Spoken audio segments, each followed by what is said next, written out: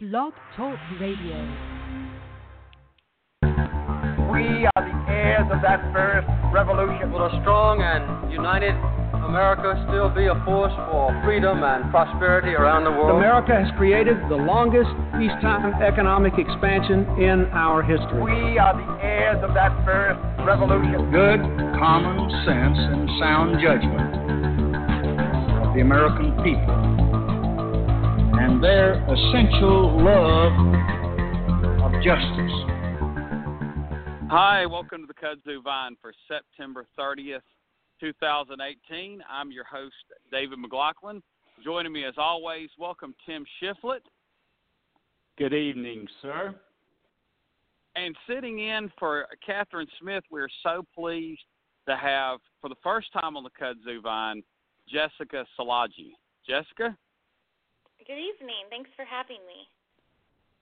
Yes, good to have you. And I think we've been reading your writings on Georgia poll, but go ahead and tell our listeners right off some more about your background. So I did get my start in writing on Peach Pundit, now Georgia poll, but my full-time job is actually with allongeorgia.com, which is an online news site, and I cover state and local politics and do a lot of local political investigative reporting down here in southeast Georgia. So that's what I do most of the day, and then I occasionally still write editorial pieces for Georgia Poll, and I do editorials for Fox 5 with their Like It or Not segments too. So pretty much politics everywhere, any way I can get it. You know, they say once you get in, you can't get out, and that's pretty much what's happened to me. So. Yeah. Well, without getting too specific, southeast Georgia, whereabouts? I'm just outside of Statesboro. So I'm from the Atlanta area. I grew up in Alpharetta, but I moved down here about 3 years ago. Just tired of the traffic and the grind and wanted a little bit slower pace. And I love it down here. So pretty good. Oh, yeah, close to the beach in southeast Georgia, so you can't go wrong there. Well, that's right. We wanted to have you on originally before we knew Catherine wasn't going to be here this week to talk Georgia politics, and we're going to get into that in a minute. But the biggest story of the week, I mean, it's pretty much consumed everything at the national level, has been the Brett Kavanaugh hearings and all the aspects of that. And there's so many facets. I felt like I should have been taking notes instead I watched the Falcons game just to be disappointed. And you know, I hate to put you on the spot, Jessica, but people have heard Tim and I talk about it, and it really is something because of what's going on. It definitely needs a female voice to give thoughts. And the fact that you are, I'm assuming Republican conservative based on what I've read, that kind of gives it a new angle from us, typically three Democrats. How do you kind of see the overall situation here? Well, I was against Kavanaugh from the beginning because privacy is one of the most important issues for me, and he's horrible on privacy. He helped write the Patriot Act. His Fourth Amendment rulings have just been awful. So from that perspective, he was already a no. But what's happened with all of this and the complete polarization between sides, I think, is not only dangerous for the political conversations that we're continuing to have about Me Too and, just the climate of our parties right now anyway, but also from the standpoint of we're deciding whether or not, and I say we as a nation, probably not us on this show, but whether or not we believe someone was sexually assaulted based on their political views. Like, that's how we've decided to go down the middle here. And for me, that's the most concerning part of all of this. And the second being the most concerning is that we're not even talking about the guy's judicial qualifications or where he stands and how he might rule on certain cases. Yeah, and actually, as I watched the day that Dr. Ford and he both testified, and I saw a piece of video where he responded just so unprofessionally to Amy Klobuchar. And, I said, and I will be honest, I thought Dr. Ford was believable. Maybe I'm so inclined to, think she's believable just because of my political leanings, but I really did feel her story was believable. There was something there. But irregardless if it wasn't true, the way he responded to Senator Klobuchar was just not of the level of somebody that's on the Supreme Court, and to me was somewhat disqualified. I mean, this is his job interview, and I can't imagine going to any job interview ever and conducting myself in that manner. Tim, I know you watched the hearings because, of course, you're now retired where you have a little more time to, really consume these things. What were your thoughts about the way he behaved, if you will? Yes, sir. I watched the entire thing. What a wild day it was to I have to start by saying I never actually thought when I saw the Clarence Thomas hearings 27 years ago that I would ever again in my lifetime witness anything similar. And if anything, now we are far, far more polarized than we were during that time. Yes, she was very believable. She was visibly shaken, visibly nervous. She tried to be as calm as she could. Her science background seemed to help her explain things like, why she remembered some things in graphic detail and other mundane things such as the names of everyone that was there she has long ago forgotten.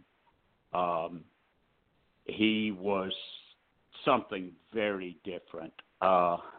When I began watching him, I thought, okay, unlike a lot of others, I sort of thought maybe it was by design what he was doing. Of course, that's the political person in me.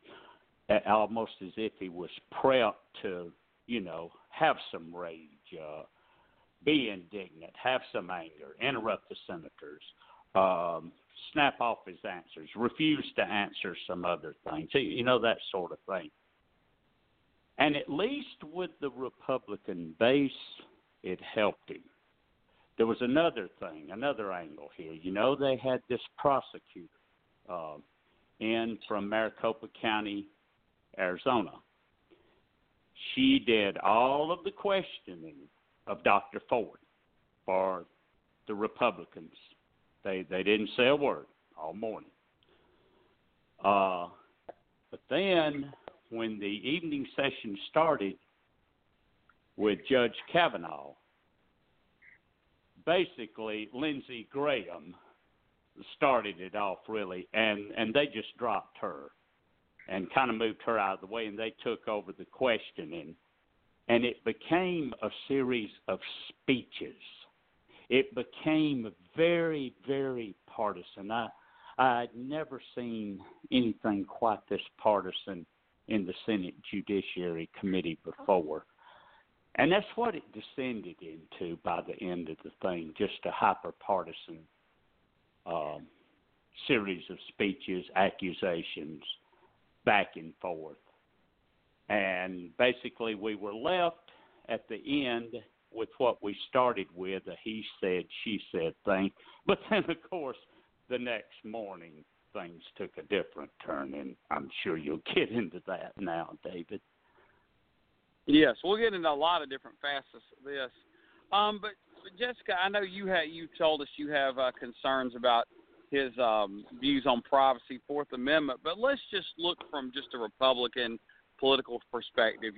Let's just say you agree with this guy and you think he would be good for the court, or his views and someone like him would be good for the court.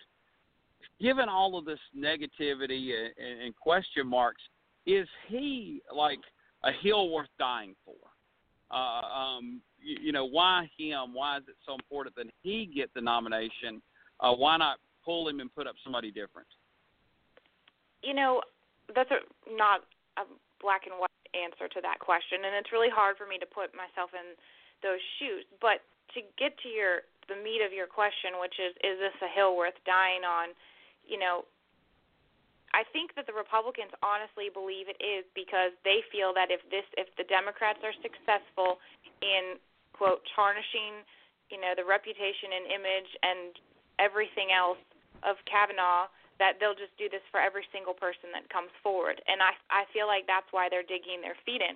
I was watching some of the commentary on Facebook and other social media over the weekend, and I mean, Republicans really feel like they have a duty to support him because he's been wronged, and they say that Democrats have made a victim out of him, and that this is a party job to take this on and see this through. And so I don't think anyone's going to back up on it, no matter what the findings are of any further inquiries or background checks or whatever. They are willing to die on this hill. Yes, I would say they are. Yeah, it seems kind of short-sighted to me to think that this is the only fellow with these views but then there's plenty more, and they would have a much better reputation.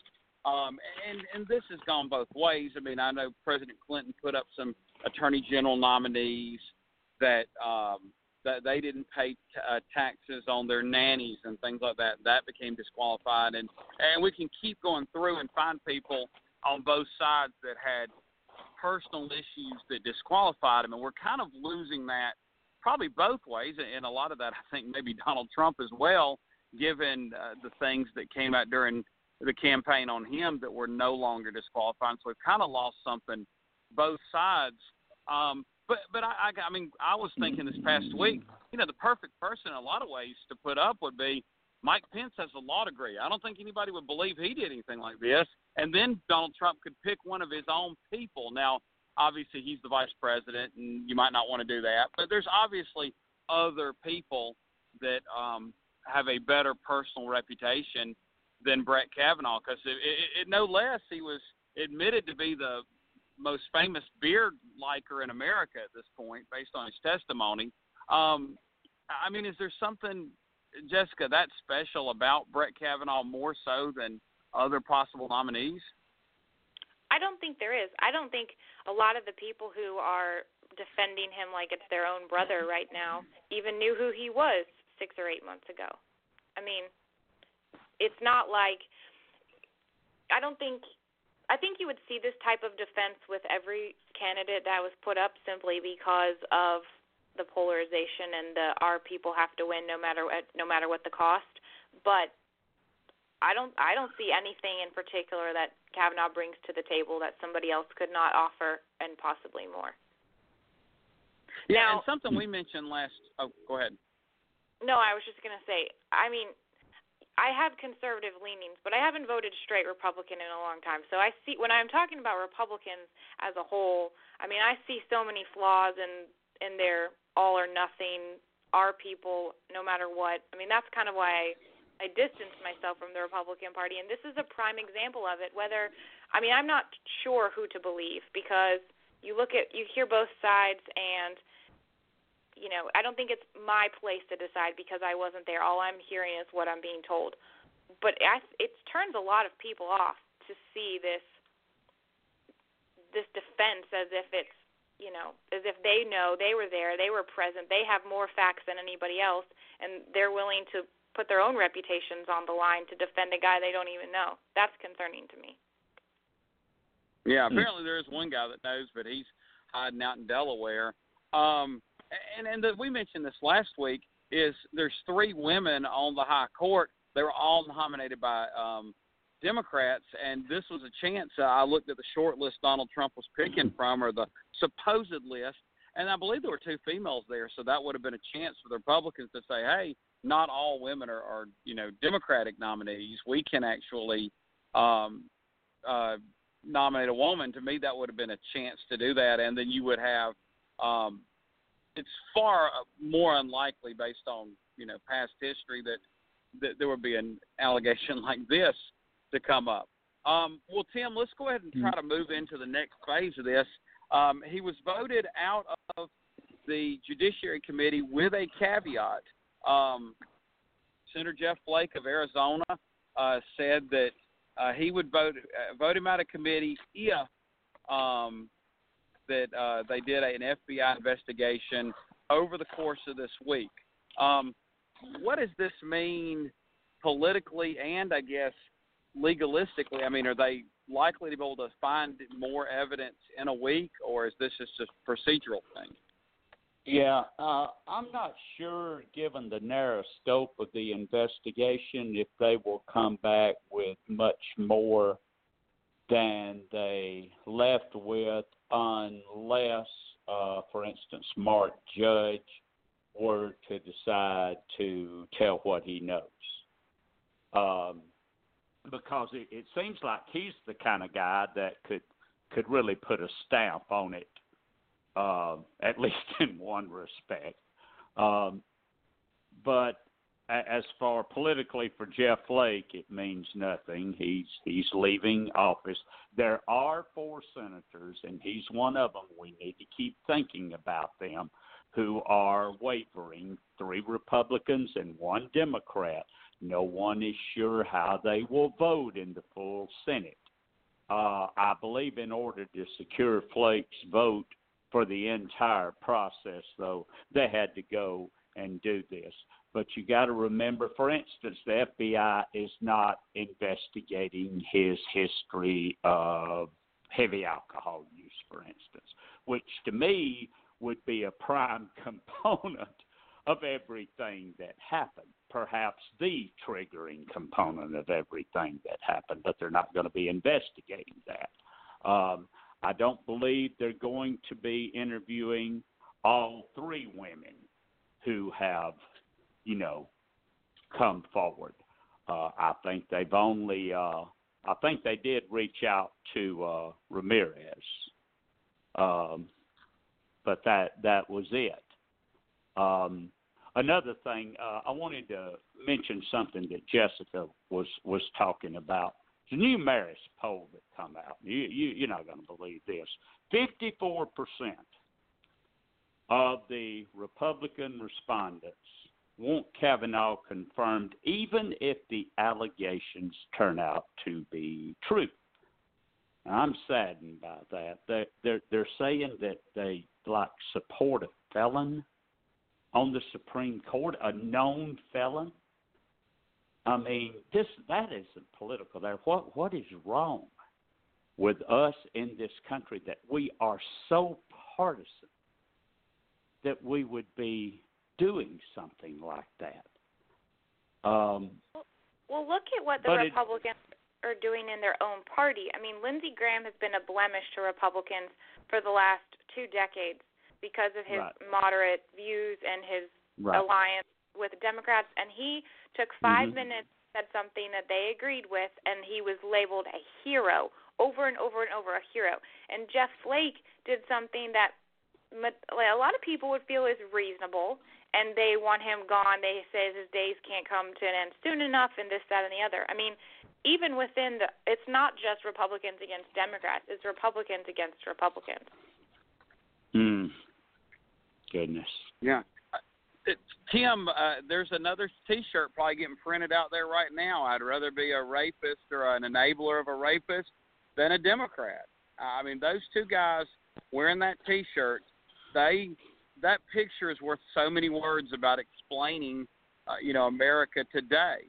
That people see the other side, and I think in a lot of cases Republicans see Democrats is so much more inherently evil than so many other things that we would think are evil. But, of course, a democracy, if everything works like we would hope it would, 50% plus 1, or a plurality if there's multiple candidates, gets you the election. Jessica, where do you think this does to all kinds of, not just female voters, but all kinds of voters that may be more swing voters or may have been very soft Republicans or maybe even soft Democrats? I mean, what does this whole situation do to those voters?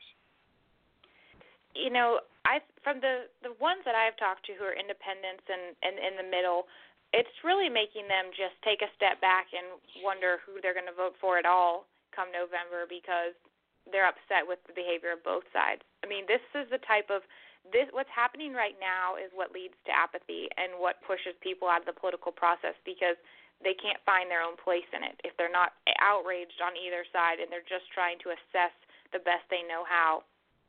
They don't know where they fit.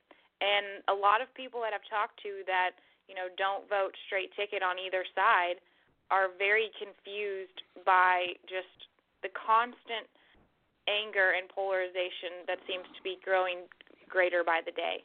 And I think that it's going to, I think it's going to lower the turnout of the independents come November, especially here in Georgia. But we're going to get to that in a little bit. So.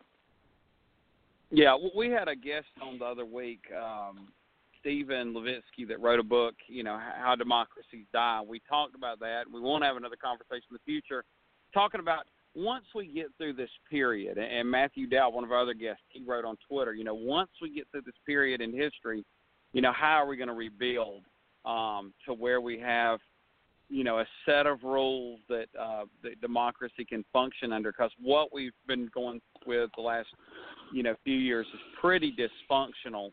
I mean, even really before Donald Trump, with how Merrick Garland was treated, and then we can probably name some other instances, even where Democrats may have been in the wrong on some things, where we've just had a loosening of the democratic procedures that we went with for 200-plus years.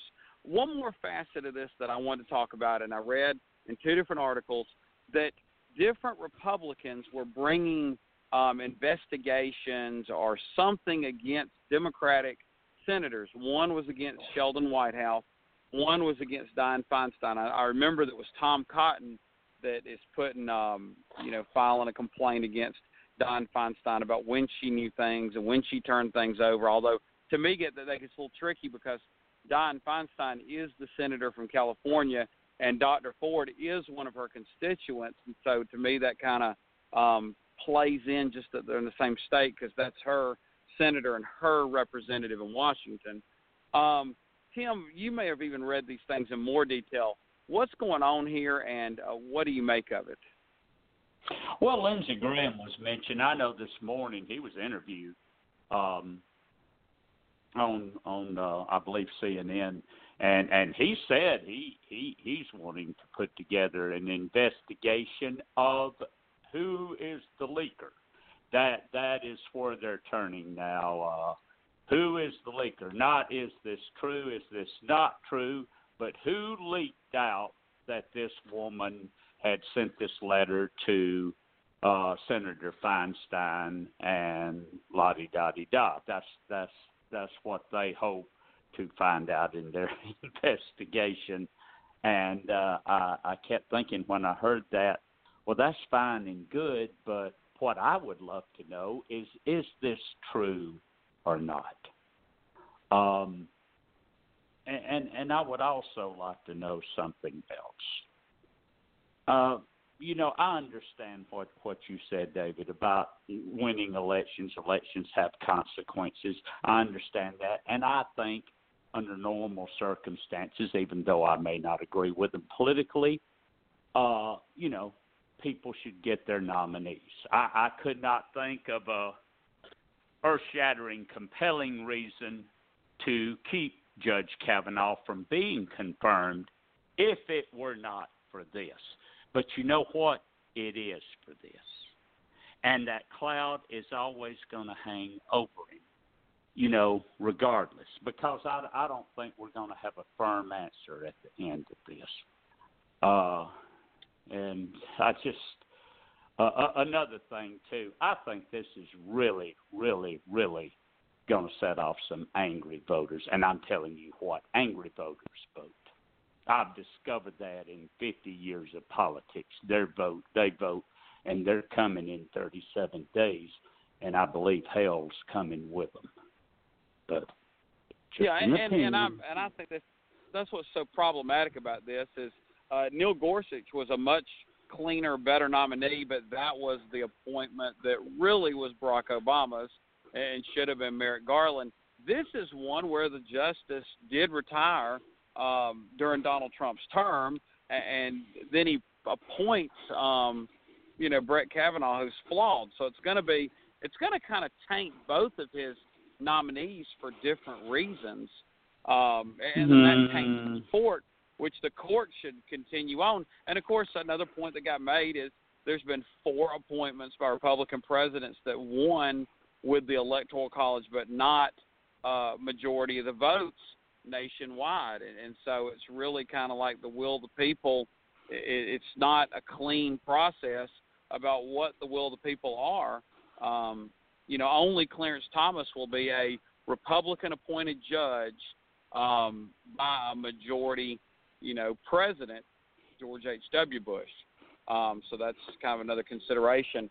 Well, let's go ahead and get into Georgia specifically. The main reason we had Jessica on to get not a total Democratic perspective on some of these races. And Jessica, to me, it seems like there's no better place to start than the governor's race, the top-line race.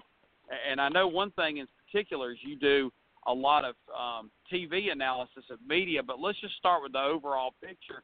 Where do you see this governor's race?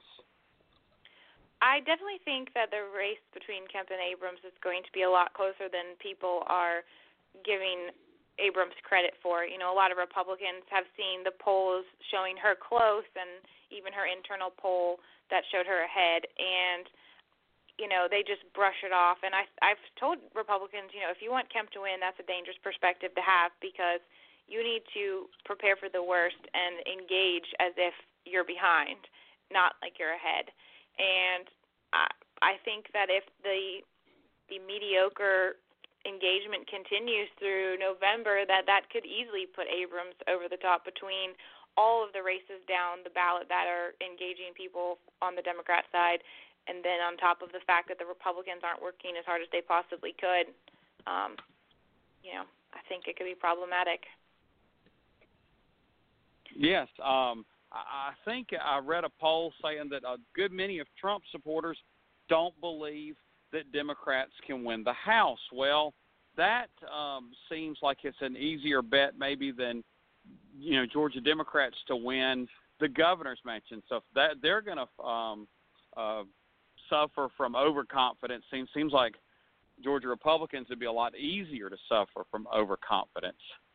And so that's kind of factor in. I mean, I've had the opportunity to sit down with the majority of these candidates and do a one-on-one interview with them, and the loud, again, polarized headlines that we're hearing are not really how either of the candidates on any of the tickets are when you sit down and ask them about the issues. And I think as long as the candidates stay on their message and continue to speak reasonably instead of in, false TV ads or headline-catching press releases, I think that the number of people who are going to turn out to vote is only going to continue to grow, even without what's going on. Without considering what's going on the national level, that's going to drive people to take out their anger at the local and state level. But these candidates, I will give the Democrats credit. I think they have a great slate this time. They have a whole lot of substance that personally I have not seen in the same way that I have with Abrams and Sarah Riggs Amico and, of course, John Barrow. But I think that there's a much better chance for Democrats as they move down the ballot than there is with Abrams, even though I still think her chances are within grasping distance. Yeah, well, we're going to handle this a little different. Tim, I want to ask you a question. Then I'm going to let you ask Jessica questions about the governor's race and even move it on to something else if you want to, since she's kind of our guest and our guest host.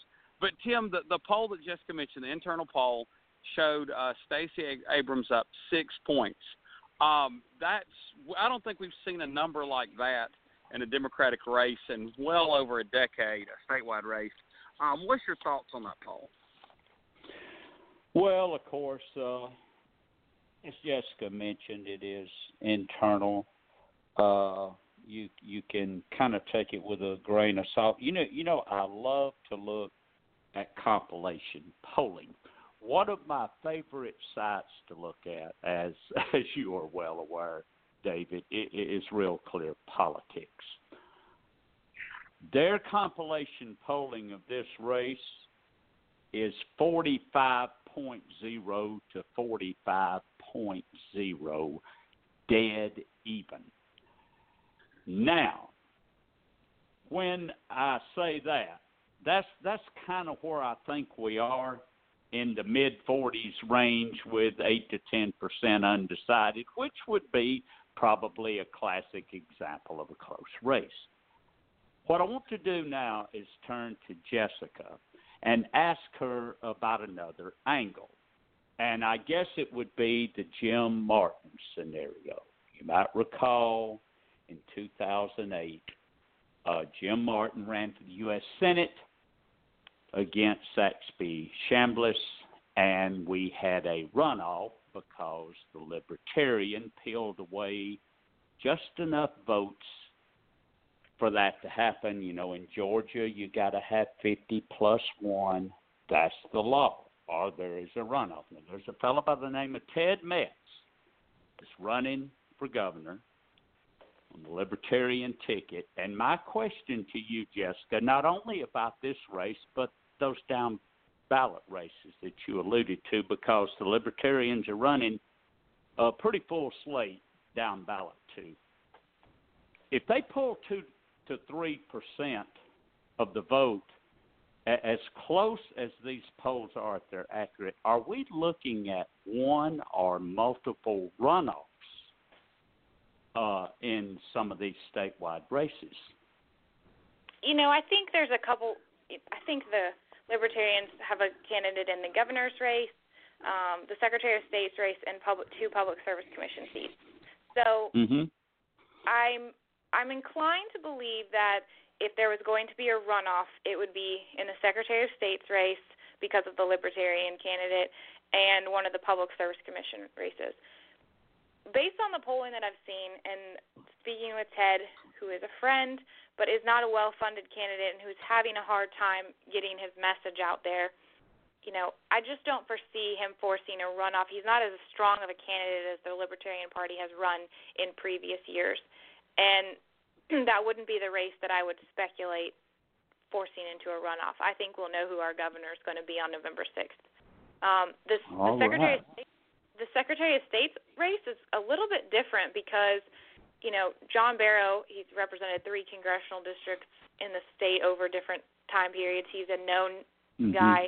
Brad Raffensperger is not a strong candidate. He doesn't really have a huge platform that is reaching voters other than having an R behind his name. But Smythe Duval, who's running as a Libertarian, has a very articulate and direct and pretty much divisive campaign platform that I think appeals to people from both sides. So I think you would see people who would typically vote Republican or maybe even Democrat go in that direction in that race. Okay, now that brings up another question I would like to ask you. As you know, on primary night, John Barrow got 49% of the overall vote when you combine those that, you know, showed up to vote in both party primaries. He got 49% of the vote. No other statewide Democrat got over 48%. Is John Barrow functioning realistically as the top of the ticket on the Democratic side this year, even though technically he's not there, but is he really functioning as the top of the ticket? You know, I would honestly say yes. And the thing that's frustrating about the rhetoric around him is people are quoting things from his congressional record from years and years ago, and, you know, the circumstances changed. Our climate and our nation has changed, and he's admitted that his views have changed a little bit. But when I spoke to him in an interview, I mean, he pretty much debunked and said on camera his campaign positions and refuted everything that's been said about him. And they're not even partisan positions. It's mostly just logical, you know, this is my perspective and here's why. And I think that he's going to gain a lot more traction than some of the other Democrats. Obviously, Abrams is in a different position, but from the other races, I think he's going to gain a different level of traction because of that, the way that he approaches campaigning and constituent services and outreach and just dealing with people. He's not afraid to say where he stands, and that's very respectable, but I think that that's going to go a long way for him over the next month and a few days. Okay, one more question, and then I'll throw it back to David. I know that on election night, what I'm going to be looking at to see how I think this thing might be going is what is happening south of Atlanta, across the traditional black belt, and essentially south of the metro area all the way down to the state line. I'm looking to see if Democrats are overperforming in that area. What are you going to be looking for on election night for clues? You know, I was reading an article in the AJC that was talking about just exactly what you mentioned, and I think that that's a key indicator, not just for this election, but where our state is going over the next several years.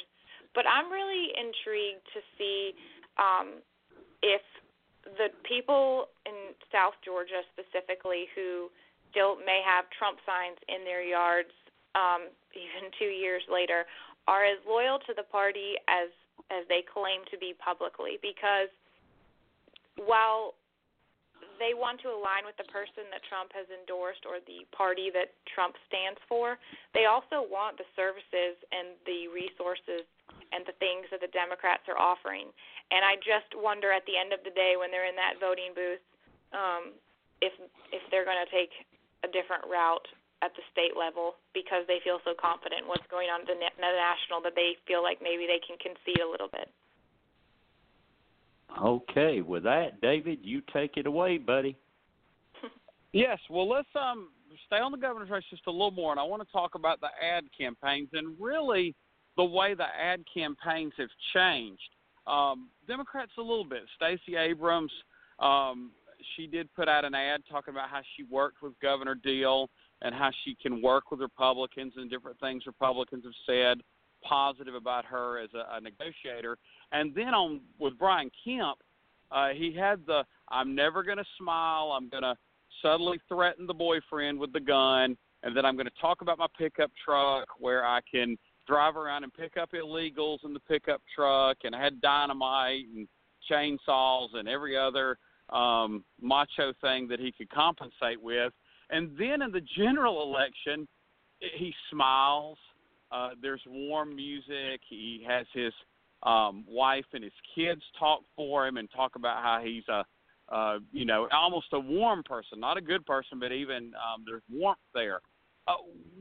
What's with the change in particular with Brian Kemp? But if you want to speak to Stacey Abrams and the moderating there too, that's fine.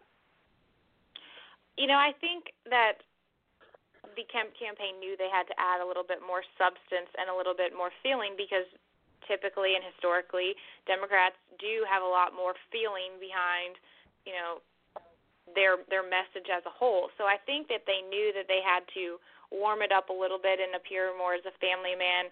I think there's a lot of assumptions when you're in the Republican primary that they assume you're in a family man. They assume that, there's certain things you don't have to talk about because Republicans assume that you have those things in order to get to where you are in the primary. So I think that that's, it's just a shift to a lot of people say that it's, trying to appeal to the middle. Kemp says that they're not changing their positions, that this is where he's been the whole time. Maybe it's just a delivery change. I'm not sure, but it's a marked difference. I would agree with that. Yes. Well, I mean, doesn't that kind of undersell Republican voters, the Republican base, that he really – and Casey Cagle did give them substance, but he gave them no substance. He gave them, I drive a pickup truck. I still, for the life of me, and said it multiple times, I don't understand how that's a qualification. I drive a truck. It makes me no better, no worse of a leader for anything that I drive. That is my transportation. And that was the core of the campaign. And then he had, illegals, and more illegals. How was he able to get away with such a non-substantive campaign in the Republican primary?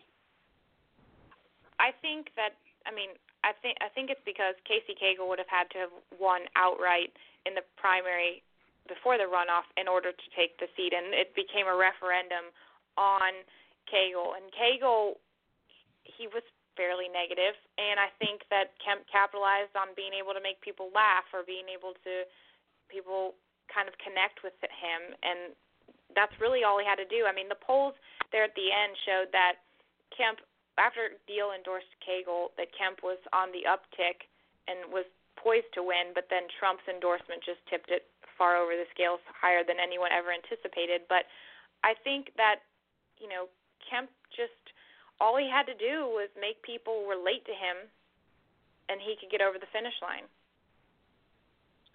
Yeah, and that says a lot. The fact that go ahead. No, I was just going to say, one of the things that's been frustrating is that, the Republican candidates throughout the whole time until July 25th did not talk about the plans that they were telling people at meetings or on their websites or in press releases or on Facebook. What they were putting out in television commercials did not even remotely resemble the plans that they were talking about, which I felt was very, not disingenuous, but confusing, because you're telling us that you're the policy-based candidate while putting out ad campaigns, which I did think some of them were comical, but, they weren't. I'm an insider, so I want the substance. Yeah, and I think that's kind of, you said when Nathan Deal endorsed Casey Cagle, it was one thing, and then Donald Trump endorsed Brian Kemp, and then it was seemingly over. That is kind of, to me, a sad state of affairs.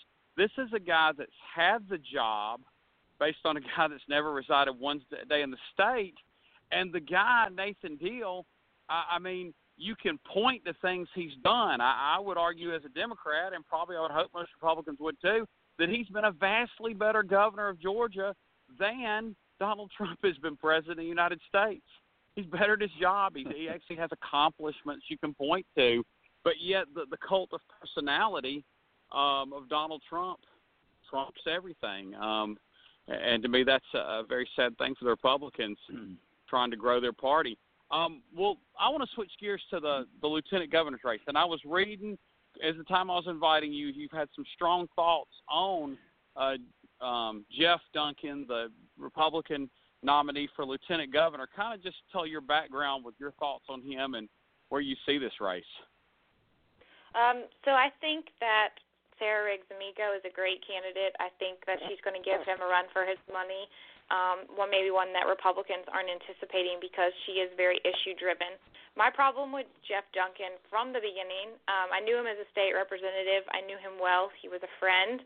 I knew his legislative voting record. I mean, it was very conservative. With the exception of a few bills, I would say that he maybe even had some small L libertarian leanings. But when he started running for lieutenant governor, he changed his platform completely and surrounded himself with people who kept him so on message that he didn't have a message. His message was that he was a businessman and he's a conservative and he's going to fight the system, and that's it. There's no plan for anything, and that's been a huge problem for me. All of his interviews are very limited, and where it really rubbed wrong with me was that we extended the opportunity for an interview with him so that, because his website does not have any in-depth information about him either, and we extended the opportunity for him to sit down so that he could explain some of his positions, and the campaign wasn't open to it, pretty much said it wasn't worth their time. And so even from a non-personal perspective, just the fact that somebody has not been out there, it's frightening to me that someone has made it this far in an election cycle with no plans. You can get upset with Brian Kemp about some of the things he's done, and you don't have to agree with what he's done, but he has plans for rural Georgia, and he has plans for education, and he's outlined some specifics of things he would like to do or things he won't do. Jeff Duncan has not done any of that, and it's extremely concerning to me. I guess he has less than 7 words. Well, let me tell you, back to the media, I remember some of Jeff Duncan's ads this summer, and I really don't consume a lot of local-type television based on my schedule, teaching and coaching and whatnot, so I really don't see as many ads as I think a lot of viewers unless I hunt them out. But I remember Jeff Duncan had a lot of ads with him pitching a baseball, and I got the impression that if you could say, Jeff Duncan, I'll give you 2 paths. I will let you win the lieutenant governor's race. You can serve 8 years there, and then you can have another 8 as governor, and then we can even give you some more political opportunities to lead after that. Or we can give you 5 more years of a good arm, and you can pitch for the Braves or Red Sox or whoever he wants to pitch for. I didn't think for 1 second that he wouldn't choose the good arm to pitch some more. Did you get that impression from those baseball ads that seemingly was kind of what he was about? Is that for me or for Tim? That's for you. I mean, did you see those, Jessica? You follow the media. I did. Those ads where he just pitched the baseball and it talked about some issue, and it was just it was more than one baseball ad. Yes, and I felt like they didn't really fit. Like if for most of the ad, you're wondering why there's baseball included, and I think it's just because they're really trying to follow the Trump, celebrity aspect of, this guy was somebody before he ran for office. And, the other thing, too, is that Jeff Duncan was a state representative for almost 6 years, and you don't hear about his record. They pretend that he never was a state representative, that he didn't serve in office or doesn't have anything that you could talk about. And Democrats could easily be talking about the things that he did, but it was very interesting to me with all the money that flowed into that race, and when again all they did was talk about Schaefer. And I said when the election was over for the Republicans, now that Schaefer's gone, what is he going to talk about? Because all he talked about was Schaefer while throwing a baseball. Yeah, and I really hadn't heard much about him if he's even addressed Sarah Riggs Amico. Tim, I do want Jessica knew you hadn't had enough voice time, so I'm going to throw it back to you to ask questions about either the lieutenant governor's race or if you want to shift us into other statewide races. Yeah, I do have one question about the lieutenant governor's race. Now, the political hack in me thinks, okay, he is avoiding all talk of his time as an elected official because he wants to run as the ultimate outsider. Is there any meat on the bone at all to that one, Jessica? I think that's what he's trying to do, but I don't think, like I was just saying about him serving in elected office, he's not an outsider. He is very much an insider. He knows how the system works. He knows how the House works and the Senate works. He knows how all of this is going to operate.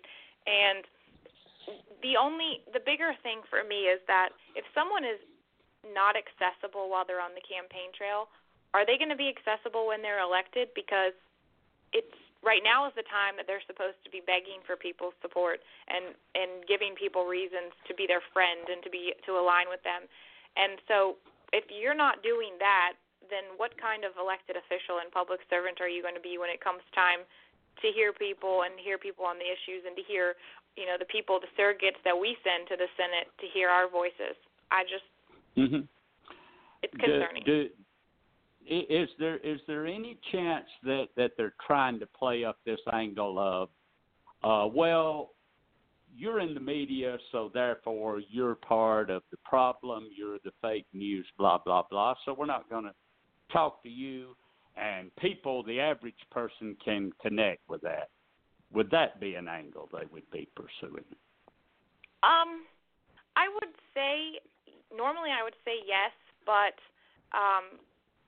my understanding is that it's kind of been a very closed circle around him anyway. I know that even some of his friends were told that he was no longer taking calls, that you could contact his staff or send him an email.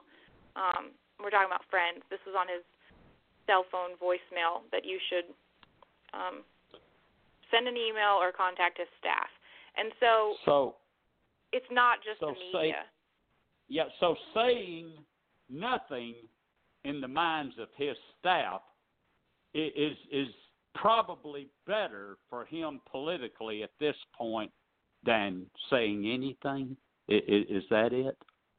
That's what I have gathered, and if that's how we're going to elect people, we're going to send them all the way to the state's second highest ranking office without saying a darn thing about what they believe, then we got a lot more problems than I thought. Wow. Okay, and David was right about one thing. I would like to change gears a little bit because I want to get into the congressional situation in Georgia because, well, a year ago, Georgia was the center of the congressional race universe. And I want to ask about that. I've got to give props here. To me, Karen Handel's campaign, both in the primary portion of that special election and the general election, ran a really good campaign. They were hitting on all cylinders. They took the initiative. They got the pulse of the voters. They got their vote out, and they were facing a terrible headwind, and they won. And they won with a little bit to spare. And I was wondering if you thought that perhaps going forward, because of the changing demographics and some other things in Georgia that's making these races closer, do you think that the formula they used to win is a good formula to run at the congressional level around the state, or did that just work exclusively in the 6th district? You know, the 6th district kind of got an interesting reputation during all of that, but I really do think that that's a method that could be used elsewhere. I mean, she's kind of implementing it right now. She's really focusing on her record, and she hasn't just gone around aligning with Trump. But the district, I feel like the 6th district is unique in the way that it leans Republican by voter standards, but those Republicans aren't your staunch conservatives. They're a little bit more moderate sometimes because you go up into Cobb and you have, you know, Buckhead and areas like Sandy Springs and things like that. So I'm not sold that everything that you're talking about. I mean, her campaign firing on all cylinders is something that benefited her, but I also think that because of the district that it was in and the way that the special elections work, that it was really the special election is what I think made that function the way that it did. So the type of campaign that was run in that special election wouldn't necessarily work in Jack Kingston's old district, for instance. I mean, Jack Kingston or Buddy Carter who's down there now, and he doesn't have he has a Democrat opponent, and she's not really coming out with a bang. And, you know, Francis Johnson, who is a very well-known guy in all around the state, is running in the 12th district against Rick Allen, and he's kind of doing a combination of what Handel did while simultaneously going off of the Abrams momentum, and it's still not having the same impact.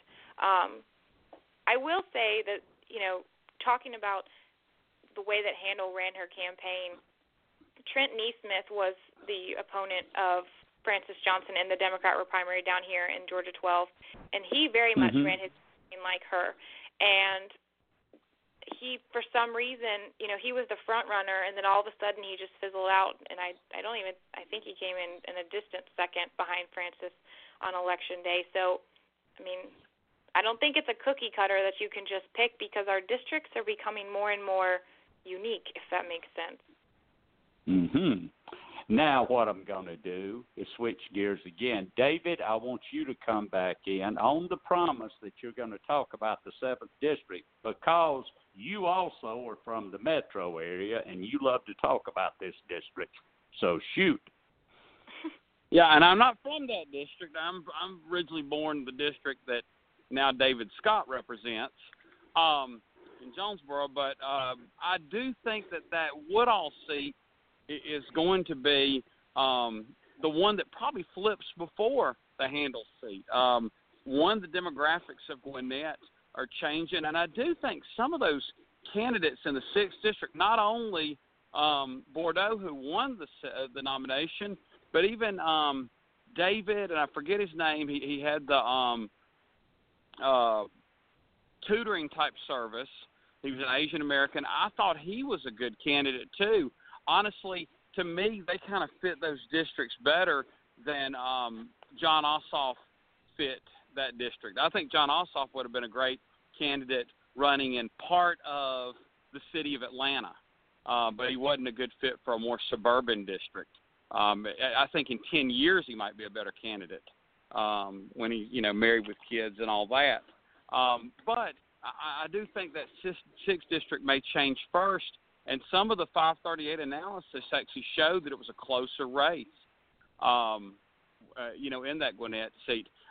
Jessica, I know you don't live in Metro Atlanta, but you're familiar with it. What are your thoughts on Rob Woodall and that whole Gwinnett area? I mean, Rob Woodall hasn't exactly done anything to the Republicans per se, but I would also argue that he hasn't done anything worth writing home about, and I think that that's going to hurt him because when you have with the anticipation of voter turnout that we're all expecting and the blue wave per se, when you don't have people energized, all he can hope for is that the people don't get lazy as they go down the ballot and they still check his name. I think that it's not going to necessarily be people voting against him, but people just not voting at all, and for him, that's going to hurt him. And I think you're right that if any of them flip, it will be the 7th before the 6th. Yeah, and you talk about voter fall off. I mean, I think that's also a very good possibility on some Democratic ballots. I'm going to vote for Stacey Abrams. Voted for Stacey Abrams. I'm going out. I mean, how much do you think voter fall-off will affect any of the campaigns? I don't think we'll ever see, and maybe I'll be wrong, but I don't think we'll ever see the drop-off that we saw with the governor's race and then Casey Cagle. I think every time at least 100,000 fewer people voted for Cagle than they did the governor's race. But I still think, the Republicans, there are a lot of people who are upset with Duncan, and even though he's a Republican, they are Schaefer loyalists who don't feel comfortable. They're not going to vote for the Democrat, but they won't vote for Duncan, and so they'll skip it. And I think you'll see the same people not energized by Brad Raffensperger in the Secretary of State's race just skip something. I don't know why people think that skipping a race is sending a message, but they do, and when turnout is in favor of the other side, then it is sending a message, and it could very well tip the scales for the Democrats. I think that's going to be what we see the most of is when the Republicans don't vote, it's going to help the Democrats this time. Yeah, I do think the energy is going to be on the Democratic side. I do think in some places there may be some voter fall-off because to me some of your less motivated or less sophisticated voters are going to be the ones that vote just on the top races. I think you see that a lot in presidential, but in this case you may see governor. In other states you may see U.S. Senate because, of course, this could happen in other states, other ways. Well, Jessica, since we just have a few minutes, are there any other races that we didn't touch on that you think, oh, man, they should have? I would just encourage people to read about their school superintendent and their public service commission candidate races because in both the public service commission races there are 3 candidates, a Libertarian, a Republican, and a Democrat, and people just get lazy and they don't do their research when they get down there. But I mean, as we've seen with all of the daily almost headlines on Plant Vogel, like this stuff really matters, and I'm just kind of disappointed with the overall lack of state coverage because they talk about